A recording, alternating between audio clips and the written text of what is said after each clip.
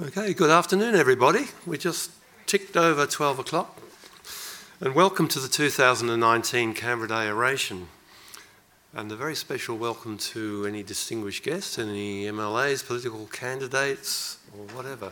Good to see you here. My name's Nick Swain and I'm the President of the Canberra and District Historical Society. And our society is very grateful for this oration and also assisting with publicity. And it certainly worked. There's a great crowd here today. And special thanks to Catherine Martin, who's the National Library's Events Coordinator. As a historical society, it's especially important that we acknowledge the traditional owners of the land on which we meet today. I pay my respects to their elders, past, present and emerging. Our society very much appreciates their long and continuing contribution to the area's history and custodianship. As many of you know, today is the 106th anniversary of the naming of Canberra on the 12th of March 1913. This year, the Canberra Day public holiday was yesterday, but we always hold this oration on the actual anniversary today. The Society has sought to commemorate Canberra Day since its formation in 1953, and since 2002, we've invited prominent Canberra residents to reflect on aspects of Canberra's past, to comment on the present and to contemplate the future. This is what Canberra Day Oration is about. Where we've come from, what that indicates and where we might be going. So by way of introduction, I'll tell you a very little about our 2019 Canberra Day orator, Marie Coleman. I've had a look at her CV and it's so densely filled with experiences, achievements, in a variety of fields ranging from journalism to social policy, public service and social activism that I'm just simply not game to summarise them, especially when shortly you will hear about some of Marie's experiences firsthand. The little I will say is this. Marie came from quite a humble country New South Wales background and progressed through her education to being actively involved in many aspects of life at Sydney University. And after university, she made many significant contributions in the complex area of social welfare policy and continues to do so. In recent years, she's received a swag of well-deserved awards, including being made an Officer of the Order of Australia. The subject of Marie Coleman's oration is Canberra, significant changes in the balance of power. There will be time for questions at the end, and there will be a short vote of thanks by Vice President Dr. Richard Reid before we leave at 1 p.m, and we do have to get out at 1 p.m. So I'll now hand you over to Marie Coleman, and we'll hear an interesting oration. Thank you, Marie.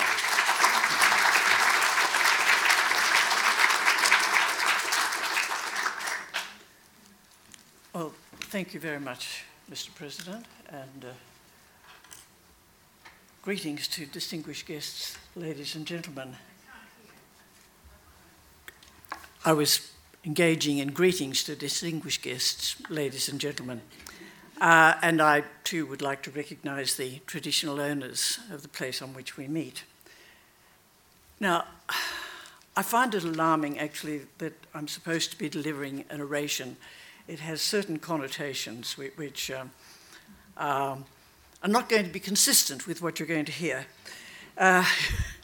It's more going to be, let me think, well, put it this way, when I wander sometimes through the excellent bookshop here or the bookshop up at Parliament House and I pick up the newest edition of somebody's political memoirs, I tend to read snatches of it, particularly at the periods where I was around, and say, one more unreliable memory. So that's what you're going to be subjected to today, another unreliable memory. There will be no footnotes issued.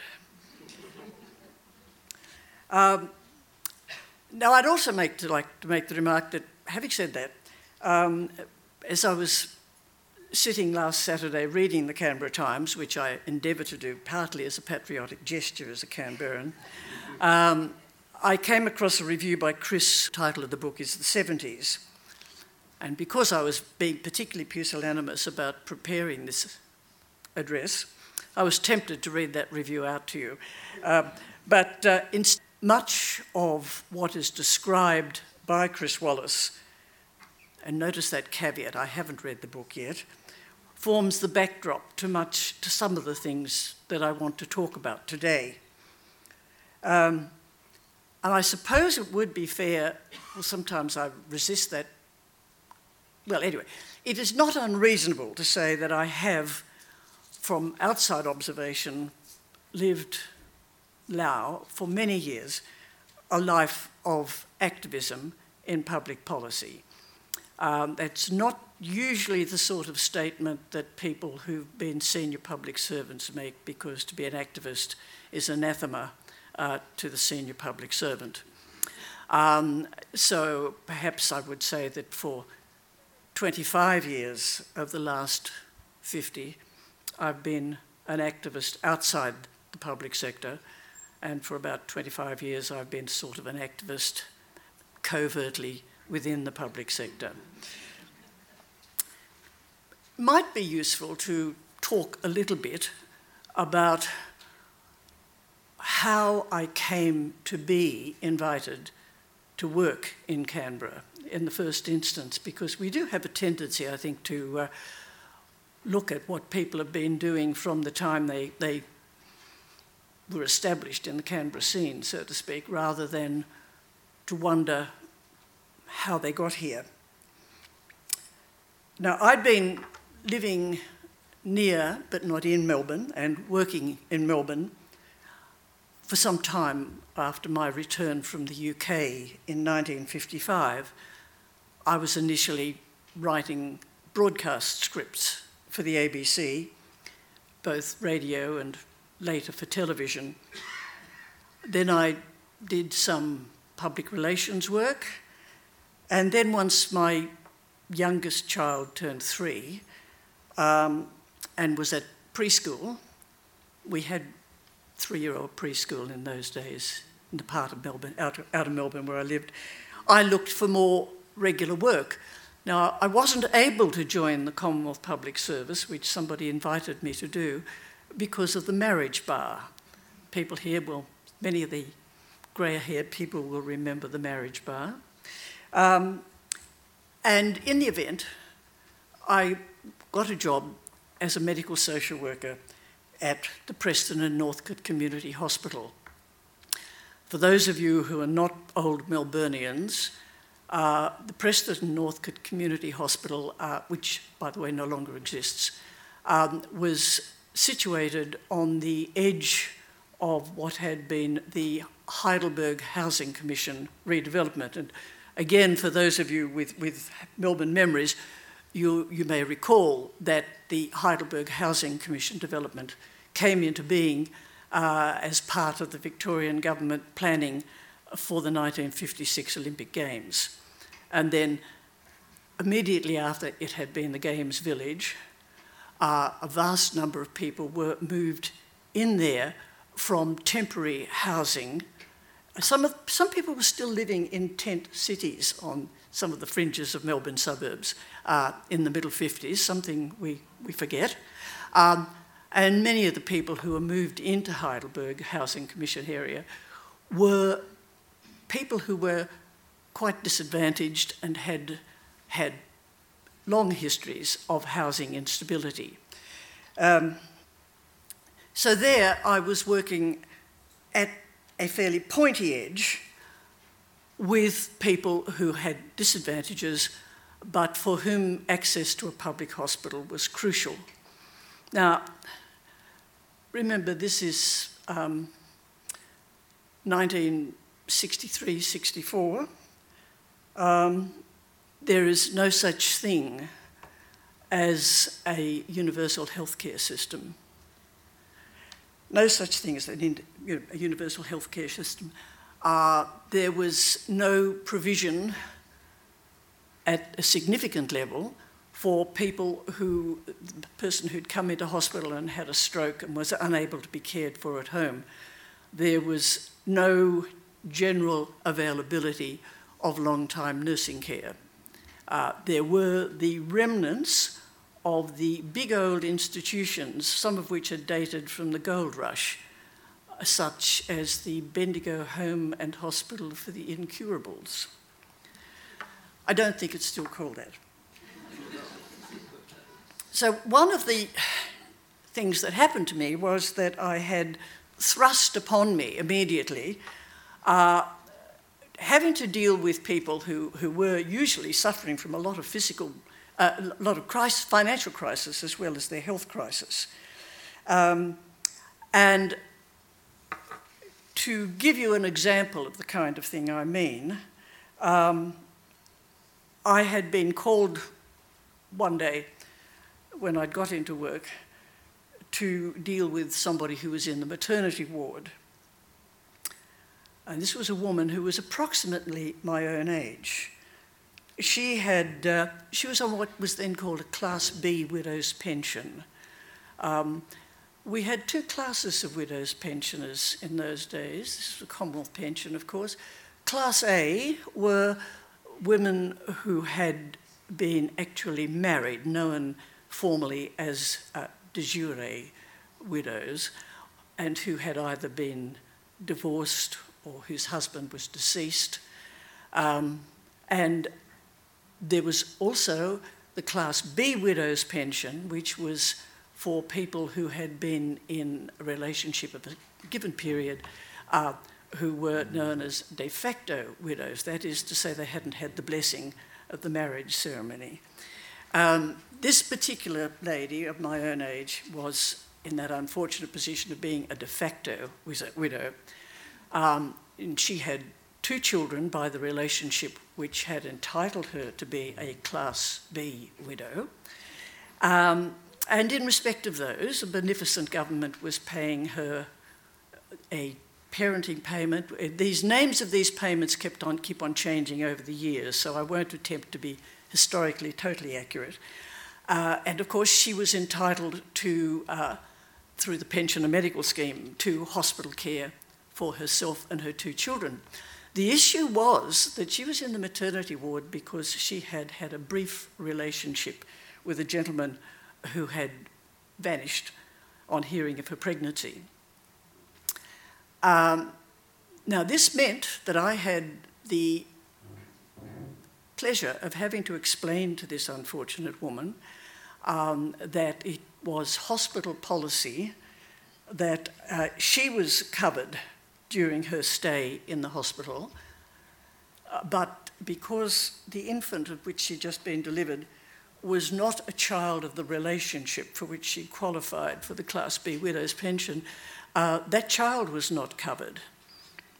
And were the child to remain in the hospital for any reason, she would be charged a daily fee for the child being there. It was also my sad duty to explain to her that the Commonwealth would be very unlikely to give her any kind of parenting payments in respect of this new baby, as indeed it would not be possible for that child to be covered by the pensioner medical scheme entitlement that she and the other two children had, which was pretty invidious. Bit of a shock to me I think now, looking back on it, this was something that began to really stir my interest in policies that we had towards women who had children outside matrimony, otherwise known as unmarried mothers, and what the hell we were doing about health insurance to assist people with the cost of medical and hospital care. So it became necessary for me, because I had that kind of habit of mind, to try to understand and get more into the depth of these things. Now, I was very fortunate that I fell in with the Victorian Council of Social Service at that stage, and through Melbourne as a place of connections, I also discovered that John Deeble and Dick Scotton were working on their doctorates at the University of Melbourne with Ronald Henderson. And they were working on the issue of how one might develop better ways to manage payments for hospital and medical services. So we began, not at the request of Dick and John, but alongside that, probably what was the first of many campaigns that I became involved in, to try to promote better public understanding of why these things were a public policy issue. And such was the relative innocence of Melbourne in those days that it was remarkably easy to place stories with the Melbourne Herald. The media were always very happy to have interesting stories to talk about.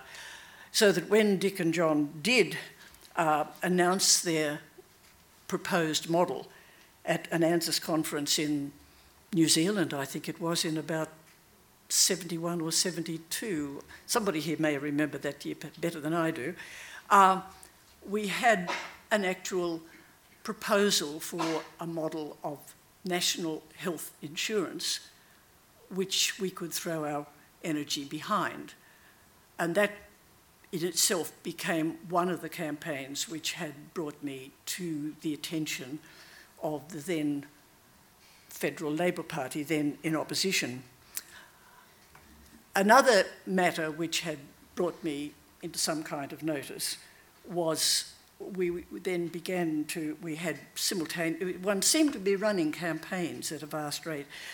We ran a campaign on the need for some kind of nursing home payment by the Commonwealth, which was successful in the sense that the Commonwealth did introduce a nursing home payment. But during that period, I spoke with many organisations and entities, and it was not a politically partisan exercise. Indeed, I remember once I was addressing the national conference of the women's section, or there was the state conference of the women's section of the Liberal Party. It was being chaired by Senator Dame Ivy Wedgwood, and the Federal Minister for Health then was the Dr. Jim Forbes, not a medical doctor, but as he was speaking, he was talking about the wonders of what the Commonwealth policy was, and Dame Ivy sent me a note down along the table, which when I opened it read, "Don't let him get away with that." And I find it hard to imagine such a thing happening these days. But it was very interesting that there was a much more open situation about the discussion of some of these issues. But it's also worthwhile going back to the point I was meant to make about bringing up the subject of this book by Michelle Arrow. It's very easy to forget what an incredible foment most Western societies, including Australia, were in the 60s and early 70s.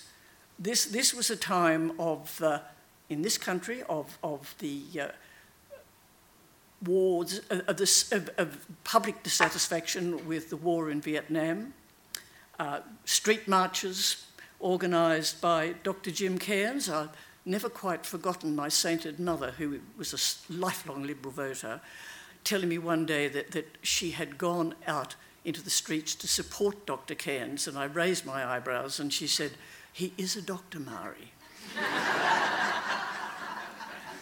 But putting that to one side, we saw in that period the so-called swinging 60s, yes, but there was an immense growth of countercultural organisations, of people forming groups which were based around the proposition that they were entitled to be heard. I remember Winsome McCaughey coming back from a posting with her then husband Patrick in the States, and Winsome was seized with the idea of converting everybody to community-controlled childcare. Now, at that stage in Melbourne, there were a very limited number of public childcare centres, and this is a true story. The occasional childcare centre run by Melbourne City Council actually had a chute that you could deliver a child down if you were in a hurry. To my personal recollection, the South Sydney Municipal Childcare Centre, which was run by an estimable woman who was a nurse, would not permit a parent to go beyond the first corridor, so that parents never penetrated into where children were because of the risk of infection.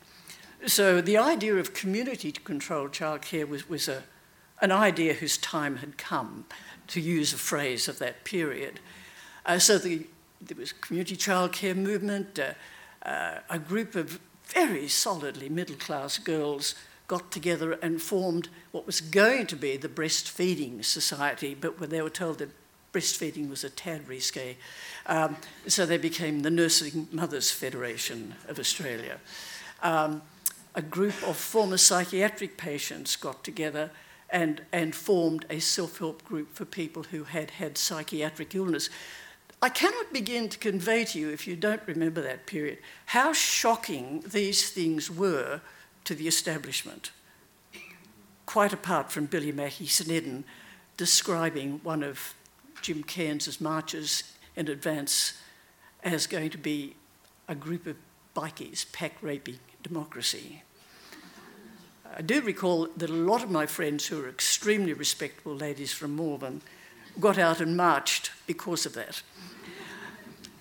But turning to the single mother side of things, we began to see the formation of groups of women representing single mothers. And I was at a conference where the Professional Association was about to debate the psychopathology of unmarried mothers, when a particularly difficult social worker, I say that with admiration, called Eric Benjamin, got to his feet and said, "I'd like to introduce," and he produced a young woman, again of impeccable middle-class characteristics, who was going to explain to you how she became an unmarried mother, which she did, to the great mortification of all of the social workers there. So we're talking about a period of listening to consumers, of thinking that things had to change in some way. And that's before we get to the enthusiasm with which Gough Whitlam and co. were advancing the idea of its time. So it was that I was invited by Mr. Whitlam in the event that he won office to come to Canberra as a commissioner of a combined health and welfare commission. The health commissioner would be Dr. Sidney Sachs, I would be the welfare commissioner, and there would be an integrated health and welfare administration in Canberra. Now that didn't happen. Long story, the caucus elected Dr. Doug Everingham to the caucus, to the ministry, and health was split back off, and Sid became chair of the Hospitals and Health Services Commission.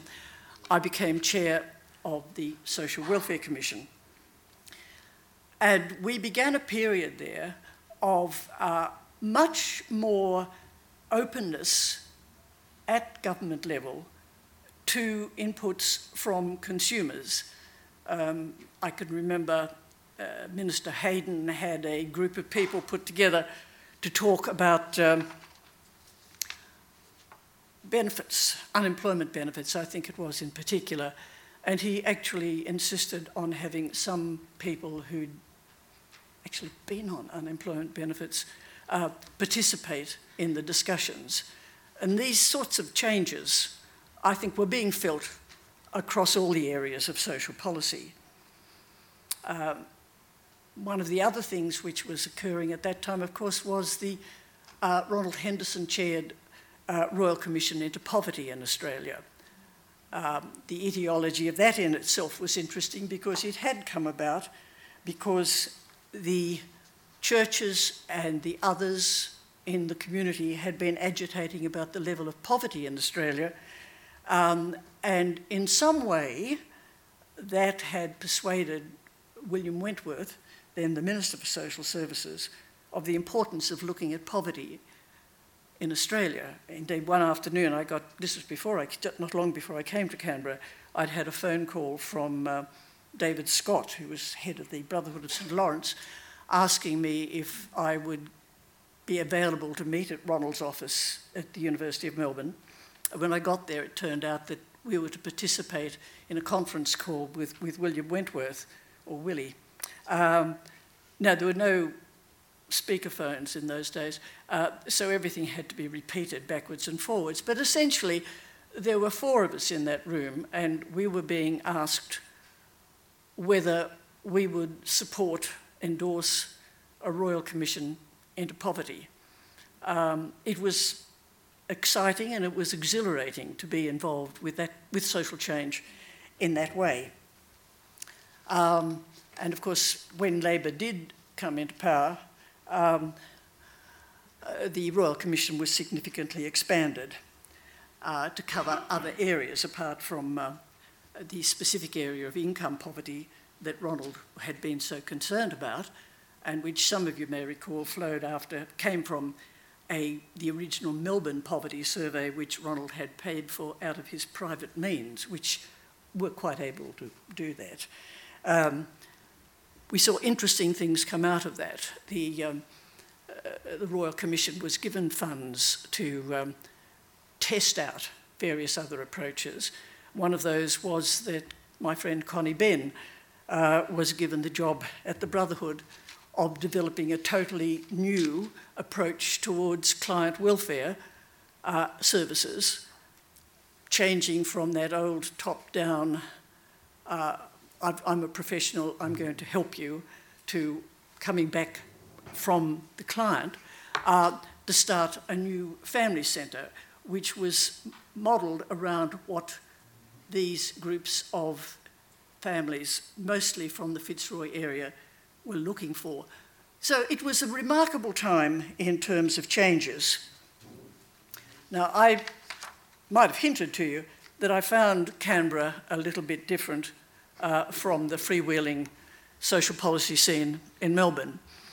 I was commuting, of course, which made life a little bit less easy. And I was distinctly a rarity, being not only running one of the new entities that Whitlam was creating as alternative sources of policy advice, but also being a relatively young woman, and at that stage, one of the very few women at that level in the Commonwealth Public Service. It was an exhilarating challenge that we had, but it was also very complex trying to deal with entrenched attitudes. I might say by way of anecdote, I was at a dinner party on one occasion in old Mugaway, hosted by some people I'd known in Melbourne.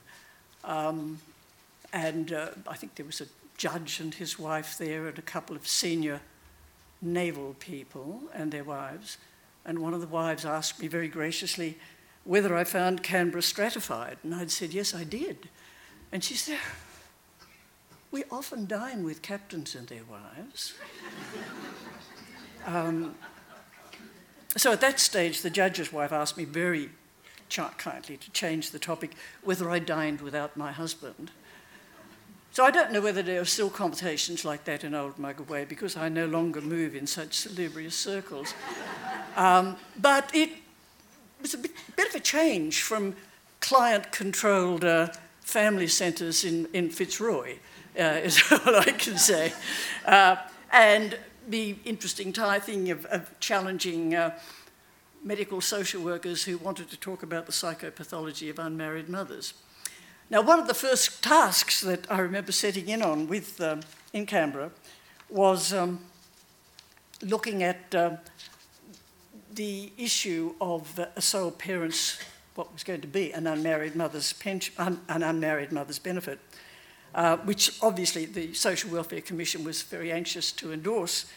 And I've not yet forgotten that one of the arguments which was led against it by a senior officer of the department was that, I'm not saying this is logical, that it would be improper to introduce a payment at that level because it could encourage women in Tasmania to kill their husbands in order to get it, because the level of wages for agricultural labourers in Tasmania at that time was lower than the proposed payment. That's very hard to argue. We did succeed in getting the first Commonwealth payment for never married women, and as David, who's here, will know, that's gone through many iterations. And eventually it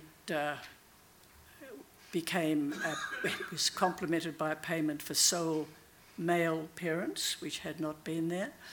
At a later stage, it was decided to roll all the payments for women, well, for sole parents with dependent children, whether they be male or female, into the one payment to be known as sole parents. And I can remember a colleague who'd been working on that long after I'd stopped working in that area of the department, saying to me that one thought had been that that might reduce the stigma associated with the payment being for never married women.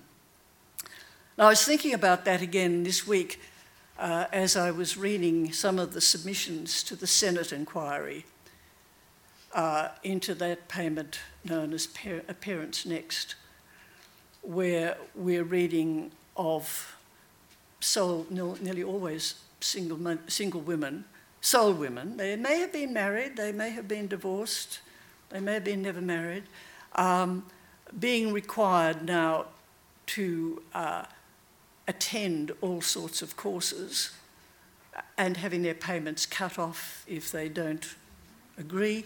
And it's a program which has been farmed out, contracted out to private providers, and there is no longer a provision for the people who are notionally being helped to appeal to Commonwealth administrative law against those decisions. It's an astonishing change from that beginning of, no, it's not psychopathology, it's what happens to people, through to let's try to have a universal payment which is helpful for people, through to how can we punish these deplorable people? It's a huge arc of change. And it worries me a great deal. It worries me that we now know, remarkable statistics somebody produced the other day in an attempt to make the situation more real. They said that there were now so many children living in poverty that we could fill the MCG 7.5 times. And I thought it's a very curious metric. But the fact remains, we have more children living in poverty in Australia in 2019 than we had when Ronald conducted his Royal Commission into Poverty in the early 70s. And they're living in poverty because of conscious decisions of public policy about how to make supports more difficult to treat people who need support in a generous society as leaners, not lifters, to use a phrase which is still in my memory from the 2013 budget. Very interesting change in attitudes. We are being disgraced as a nation this week because we have the Council for the Single Mother and Her Child and a parent complaining at the United Nations that the parents' rights, human rights, have been adversely impacted by this particular policy. So what I'm seeing is this vast change in attitude, as I said, over a period of time, which seems to me to be less easy to shift through civil society than we found it in the late 60s and early 70s, even though at that time achieving change seemed very challenging indeed. But this does leave me feeling strongly still that there is an important role for civil society, for activists, in working to try to change public policy, trying to make sure that we move from a punitive frame of mind to one which recognises that in a decent society, people ought to be able to live with some degree of comfort and without being discriminated against.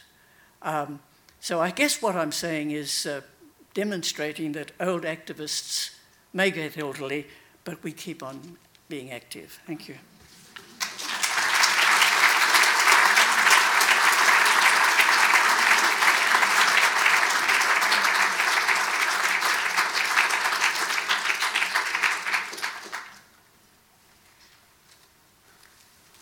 Thank you so much, Marie. That was fantastic. I'm not going to steal Richard Reed's thunder. We've got time for some questions, and there should be a couple of microphones around. Who's got the microphones? There's one at the back? Yeah, okay. Microphones are just coming. Okay, there's a question right at the far back. Marilyn.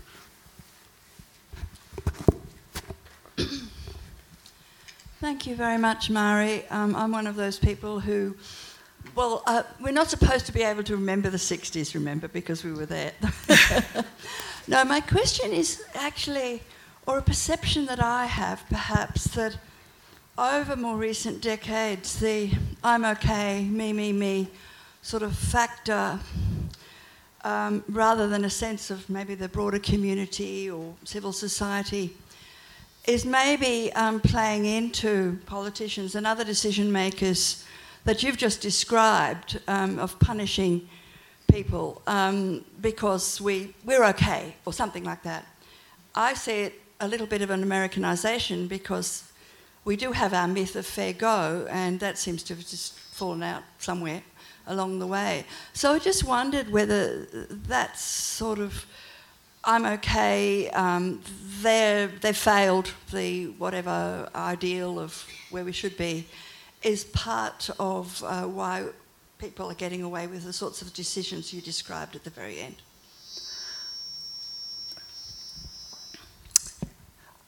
In short, to a degree, yes, but I think there are other things. Since the 80s, we've seen not only in this country, but certainly in the UK and in others, a tremendous move away from belief in the role of government as an instrument of improving social equity, so that there has been a push to both limit the scope of government, to increasingly use private contracted providers for provisions of service, and the reduction of any kind of client capacity to have a strong active role. So those changes have been very important, and they've probably reflected that move to if you have a go, we'll give you a go, and if you don't have a go, we'll have a go at you, kind of concept, which permeates the situation today. It's interesting that New Zealand, whom we sometimes follow after and we sometimes lead, went through a lot of that and is now conducting a range of changes and reviews of their public policies, because they found that they had a shockingly high rate of child poverty, for example. So New Zealand seems to be coming through into another side of things. Whether we will, I don't know, but I think you're right that the very much more atomised society that we've seen develop does play a part in underpinning public acceptance of those attitudes towards the role of government.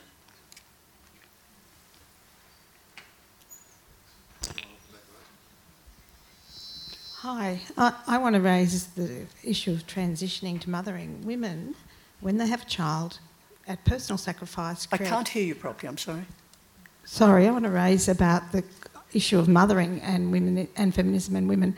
When women have a child, they do an extremely good public service in creating future citizens who will pay tax. But that role of doing that is not valued, and we know that transitioning to mother is the stopping point in gender equity. And it has many flow-on effects for future generations and for children around poverty.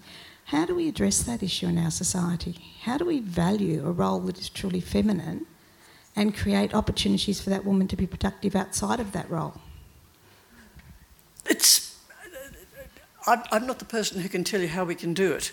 But it is an interesting issue. We've seen a great change in, let me go back, say, to the Howard years, when Mr. Howard was very antipathetic to the idea of giving working mothers paid maternity leave, and instead he ran a campaign which was around white picket fence values.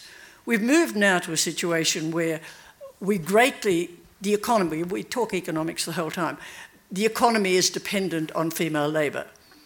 But what we don't really value is the particular role of the woman with a child. Instead, we insist that she must be in the workforce. Now, there will be many feminists who will want to shoot me for having implied that there might be a role in bringing up children.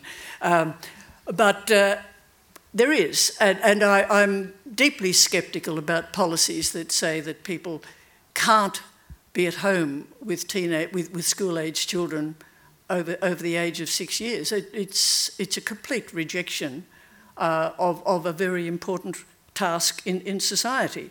And I think we need to be much more sensitive to the fact that women do remain the primary child-rearing people, whether we like it or not. We must attempt to produce more policies which share things evenly between both parents. But we, at the same time, I think, have to look very much more at policies which value and assist women as mothers, as you say.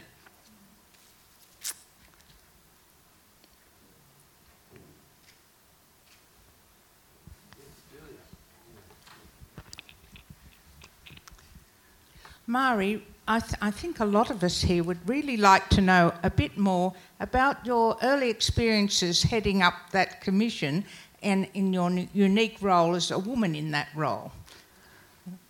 Just give us a few more little tidbits. Well, I've told people before that it started with, I was going to be the chair of a commission, and the first person who picked me up from the airport when I landed in Canberra on that day in March 1973 told me that there'd been much jocularity around the office because chair lady sounded so close to char lady.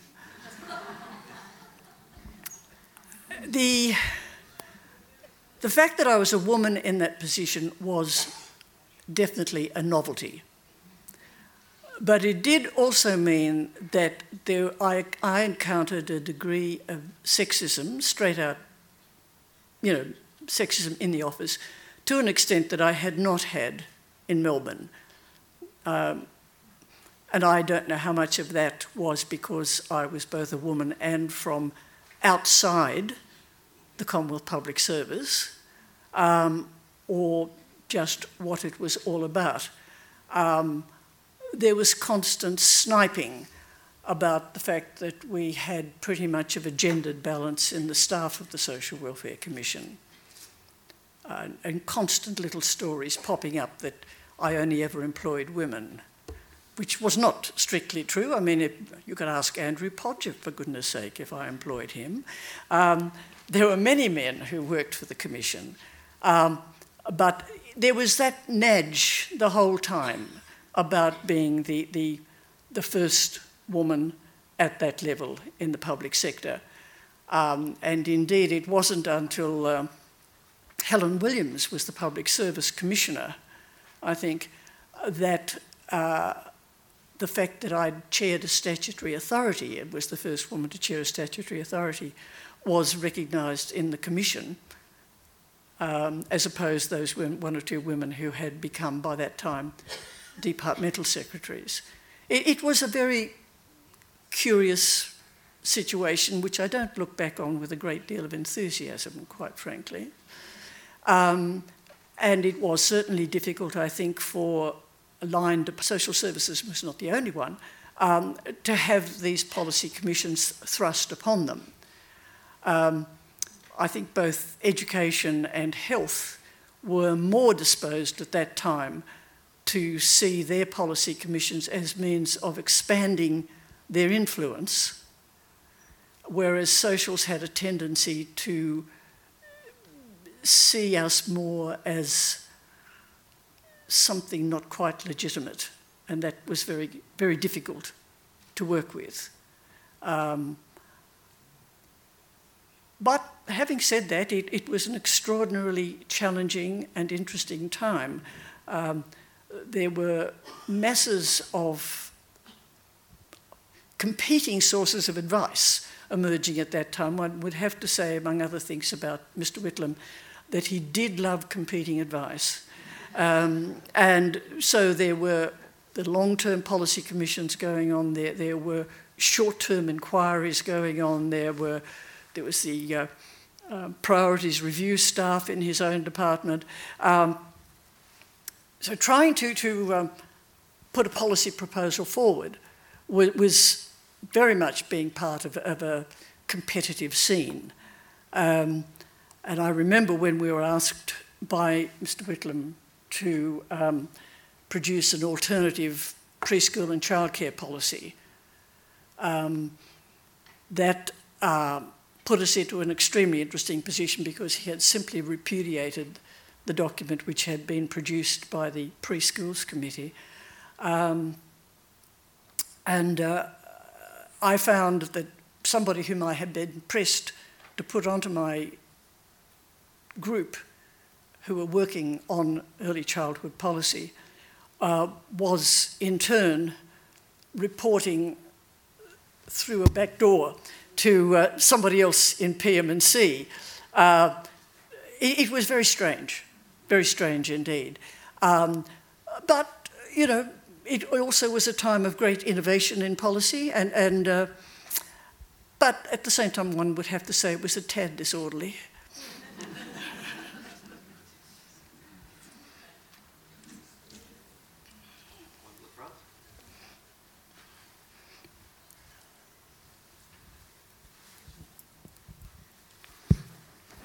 Yes, it's on. Mari, I first met you at the beginning of the Fraser years when you were still an agency head. How did they compare and contrast with the Whitlam years that you've just described to us? Ah, yes.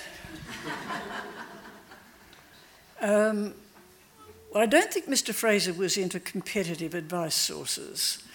I think he was... But at the same time, there was much sturm and drang around what Mr. Fraser was doing.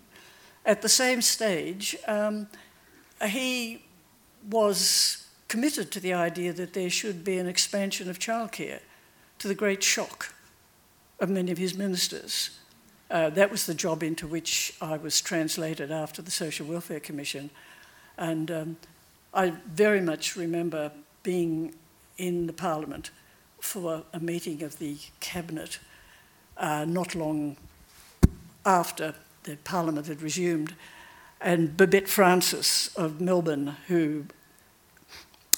with whom I used to have dinner parties, but who had gone on to form Women Who Want to Be Women,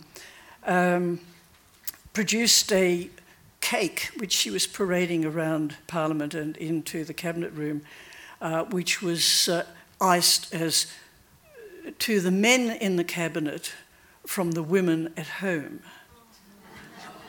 Went down like a lead balloon with Margaret Guilfoyle.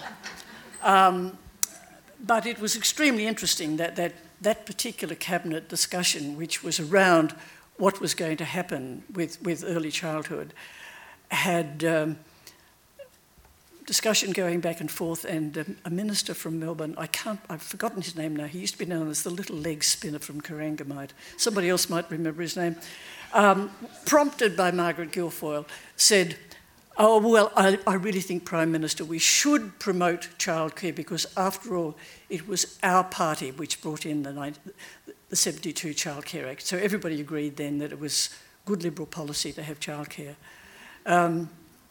It was a very interesting time to get through, and I think,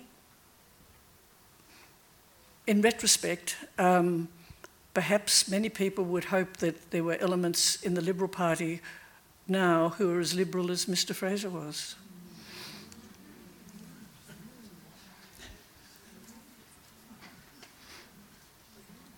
We might finish now, and I'll hand over to Richard Reid, who will deliver a thanks. Well, ladies and gentlemen, before I begin, can I just congratulate our orator on the most remarkable memory and the ability to talk to us, not to write something out, but to talk to us from notes about the most complicated and difficult aspects of Australian society.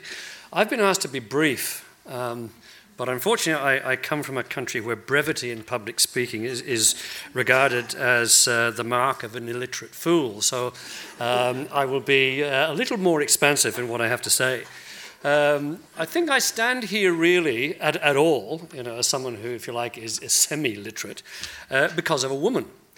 And that woman would actually be my grandmother, who back in the dim, dark, distant days of the 1880s actually matriculated to the National University of Ireland in physics, mathematics and French. And it was she, I am convinced, who convinced my father that education was an important thing for his son and for his daughter, and that we should be treated absolutely equally when it came to that. I now have 6 grandchildren, 4 of whom are granddaughters. And I certainly, after listening to Murray this morning, think that their future is more assured because of the battles that were fought by people like Murray back in the 1970s and the 1980s. Battles that have by no means been completely won, and I'm fully aware of that. But just to expand a little on something that Nick mentioned, he very quickly adumbrated Murray's early life. And I believe this morning, correct me if I'm wrong here, Murray, that on the ABC you said that something about Dubbo. And I believe that you actually come from Dubbo. Is that correct? Yes, you were born in Dubbo. And you mentioned something that you didn't get to in your talk, and that is the effect at the moment of climate change and what's going on in New South Wales. And you talked about the fact that the 40,000 residents of Dubbo are rapidly running out of water. So here is a whole area that you weren't able to sort of say too much to us about. But I'd just like to mention that. I'm a strong believer in local history, by the way. That's why I had to throw Dubbo into the mix. I thought the idea that at some stage senior public servants were covert activists is a remarkable thing. And I think it would be a brilliant idea if some of our senior public servants at the moment could get back to something of that, rather than regard themselves as interchangeable with the boardrooms of Business Australia. And that would be a fantastic thing if we could return to that. But I think the other things I'll take away from what Murray's been saying are a couple of little marvellous images. So if I could just share those with you. And these images take us back to the idea that we really need to get away from the common sense economic ideology of the last 30 years. So let me just to a position of greater social justice. So these images that I will take away from this are firstly Murray in that hospital trying to explain to that woman that she would not necessarily qualify for benefits for her child who had just been born. What a horrific way of conjuring up just where we have come from, or perhaps we haven't advanced beyond. The second one is the image of the childcare shoot. I'm thankful that we are going to lunch with Murray. I really must get a little bit more of an idea of what that shoot looked like and how it operated, and who was at the top end of it and who was at the bottom end of it, who received it. And the third image that I'm going to take away from this morning, and I think I'm right in that you ascribed this to Billy Snedden, was the idea that social demonstrations and marches in the streets are bikies pack-raping democracy. Now, I mean, have we advanced at all? Have our politicians advanced at all when we have a prominent member of Parliament thinking that the people of Australia actually elect him to the position of being Deputy Prime Minister? I suspect that we haven't come too far when we're still at that position. But certainly, I took a lot of hope away from what Mari has been talking about and listening to her on the ABC this morning, that maybe the pendulum is swinging back a bit towards the idea of a just society. I certainly hope so. And I certainly was really interested in hearing about those interesting days of the 1970s and 80s when I first came to Australia in 1972 and what was going on. And certainly some of my memories go to that. But I'd like to think that if the pendulum is indeed swinging, that we may get back to a society where there is a better future for all, including pensioners, the unemployed, unmarried mothers, the poor, and dare I say it, Mari, refugees. So thank you very much indeed for a very illuminating talk.